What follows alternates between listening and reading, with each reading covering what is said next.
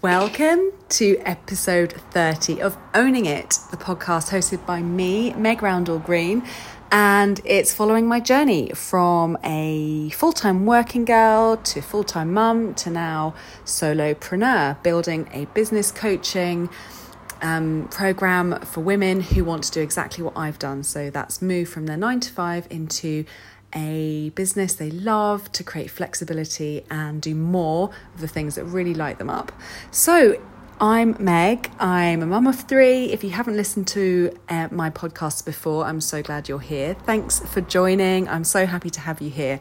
And today I want to talk about something that's very close to my heart, which is how we can have some semblance of balance in our day-to-day, get stuff done that we need to get done and move our businesses forwards whilst dealing with the family life, keeping the house together, running the things that we need to run, doing all the things that mums do from getting up in the morning to going to bed. So this is a major area where some of my clients struggle because there's literally like a never-ending list of things to do.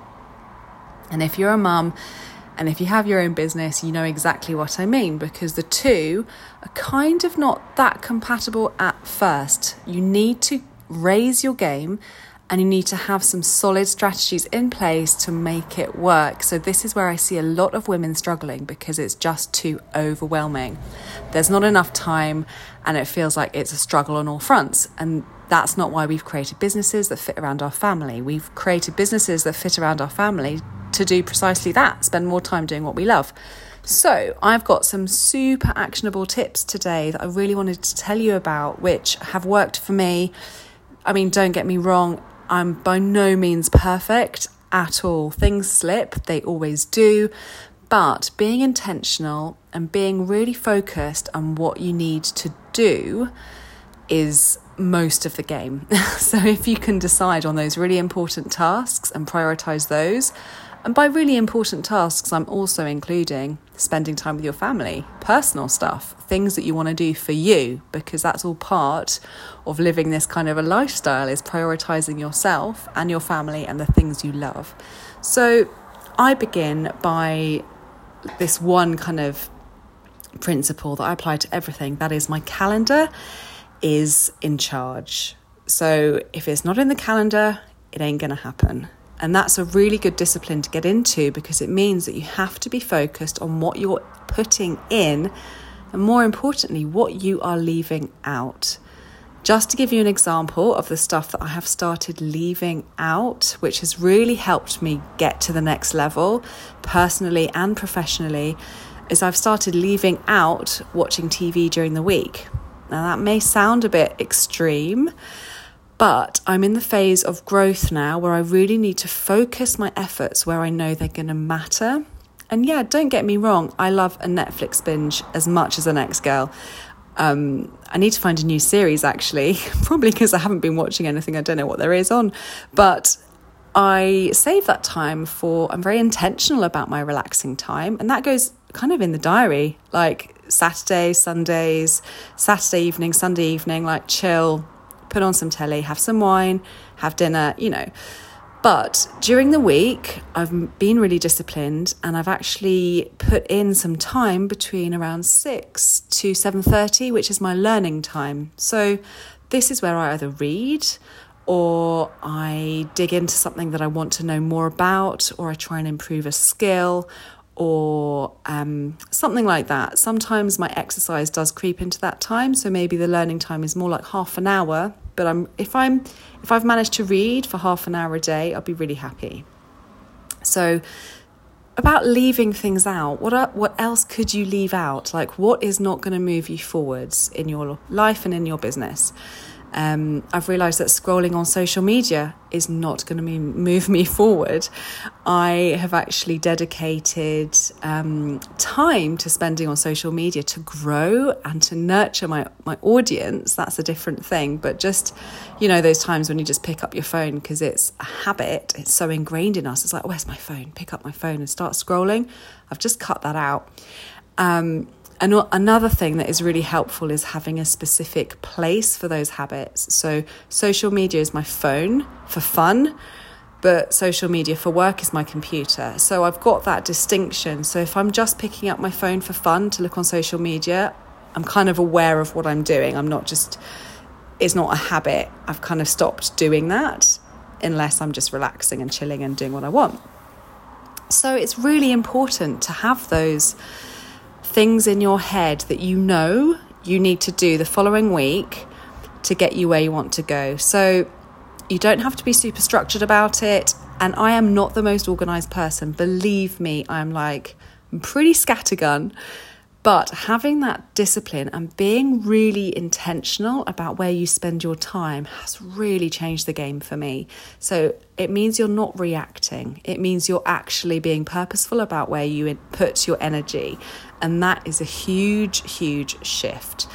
Another example I want to share with you is put in your personal time first. So put in the things that you want to do over the week for your family or for yourself. Put those in and then slot everything else around it. Otherwise, we all know that calendar creep of work, and work can just expand to fill the time. If you have a specific time for family, time for yourself in the diary, that cannot creep. So treat it like you would treat your diary at work. If you are still working in a corporate job or in a profession, like your diary is what you live by at work, isn't it? Because you have meetings. It shouldn't be any different when you're running your own business, because you have to be really focused about what you are doing each and every day. Otherwise, you could spend weeks and months not really getting anywhere and then feeling frustrated and wondering why you're not getting anywhere. But it's all about just being focused about where you spend your time. So I know that some coaches have a really great way of breaking down a day into the percentage of time spent doing X, like percentage of time doing work, percentage of time doing self-care. I don't go into so much detail, but I've really started just putting in those blocks of personal time and then the blocks of work time around it. And when I say work time, be very specific about what you're doing in your work time. Again, it's very tempting to get off track. If you're on social media for a specific reason, like creating content or showing some love to your audience or growing your group, I know it's really hard not to get distracted. So there's a little bit of self-discipline that goes into it too. And it's just exercising that muscle of being aware when the focus has shifted and sticking to the actual task. But I do find that having those blocks of time just focuses my mind. So every week I know I'm going into Monday and I know what's in the diary. I know what calls I have. I know what clients I'm speaking to, and I know when I'm fitting in those other activities like marketing, like content, like prospecting. I know when that's happening and I know how much time it's going to take. So that's a really important one for me. Another thing that I've started doing, and kind of more formally, just to help me stick to it, to be honest, is diarising my kind of mindset time. Now, this is I'm not sure who else does this. I'm sure people do this, but it makes it a non-negotiable. And when you make things a non-negotiable in your life, that's when the certainty comes, that's when the confidence comes, and that's when shit gets real and you start doing it. So 5:30 to 6:30 is my meditation, journaling and mindset work. And just having that space for it when I know we are all busy, and I know you have kids and other pressures and a lot going on, dogs and whatever. But having that time just to yourself is really expansive, and it feels really good, and it gives you that mental space and that feeling of spaciousness because you're not purely reacting. So I am not a morning person, but then that's one of those things you tell yourself, about your identity. We can all change. Naturally, I'm not inclined to be super energetic in the morning. It's just the way I am. But just exercising that kind of part of, and I know it's the only time really throughout the entire day, I will get to myself. Really, actually, because I'm always surrounded by people.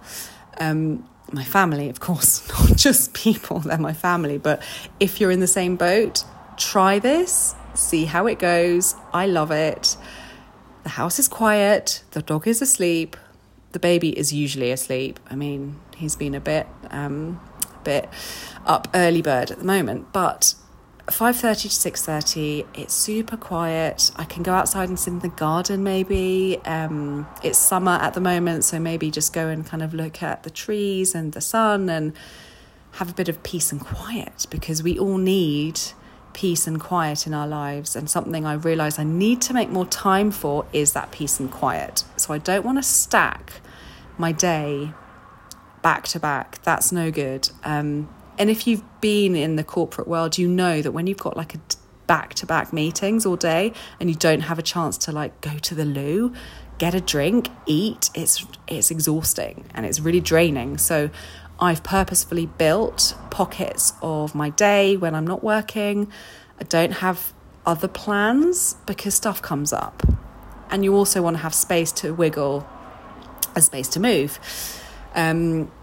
Weekends, I do work probably in little bits, like an hour here and an hour there, mainly because my husband's not working, so he can take the children or some of the children and give me a bit more time. So that's good. But I do have an intentional relaxing time, like all day Sunday, and like in the evenings, I don't want to be working all evening. I want to spend that time with my husband. I want to have dinner. I don't want to work through dinner.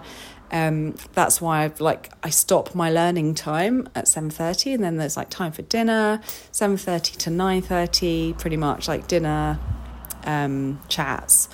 And then maybe if I'm feeling energized, I might do a bit more work in the evening. But it just comes down to reassessment of priority. So if you are feeling stuck, if you're feeling confused about why things aren't moving for you, number one, look at the activities you're doing.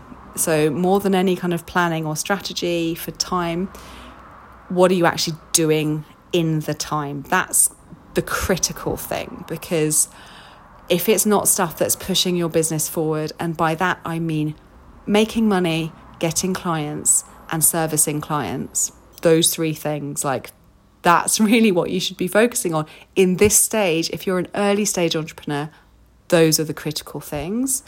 If your tasks are not directly tied to those things, don't do them. And when I say don't do them, you can delegate, you can postpone, or you can just not do them. So on a scale of 1 to 10, how profitable is this activity? If it's not profitable, bin it. If it's mildly profitable but takes a long time, I would almost be tempted to bin it as well. So you want to be focusing purely, and this really helps to clear the mind. It's helped me clear my mind, absolutely, because so much time can be spent on other stuff, which is almost a procrastination technique, because we might be feeling scared about making that shift into selling, or making that shift into getting clients, or making that shift into serving your clients if you're very new in this. So just be aware of what tasks you are doing. And then secondly, look at the tasks you're doing, like the actual activities, and just be mindful of how long it's going to take and where it's going to land in your diary. So don't rely on the old brain organizer, because that never works and stuff always comes up. We're not designed to be pure, disciplined, focused creatures. We're emotional, messy, complicated creatures, and things come up and our mind wanders and our discipline wavers and all those things. So make it easy for yourself. Don't look at this as a drag. Look at this as a freeing exercise, because it is really freeing.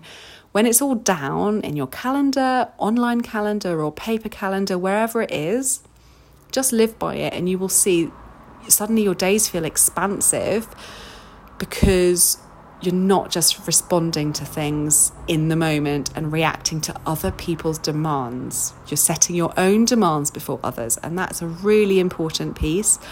And when I say others, I don't mean clients, etc., because obviously they come first and your service to them is really important. What I mean is the demands of other, like 100 other things that can distract, annoy, like demand your attention that you don't need to do. So that's really important, that you're taking control of your diary and you're taking control in a way that feels good to you, but builds in that space to think. Another thing I want to talk about is just having a slight detachment from our beloved mobile devices. So probably until about 8 or 9 every morning, I don't look at my phone. And I've been strengthening this habit and it's really working for me. So I don't check email. I don't check social media. It's really tempting to, but I don't check anything until usually about 8:30, 9. So I'll go out for a walk about 8:30, then I'll check it. But before then, it's like books.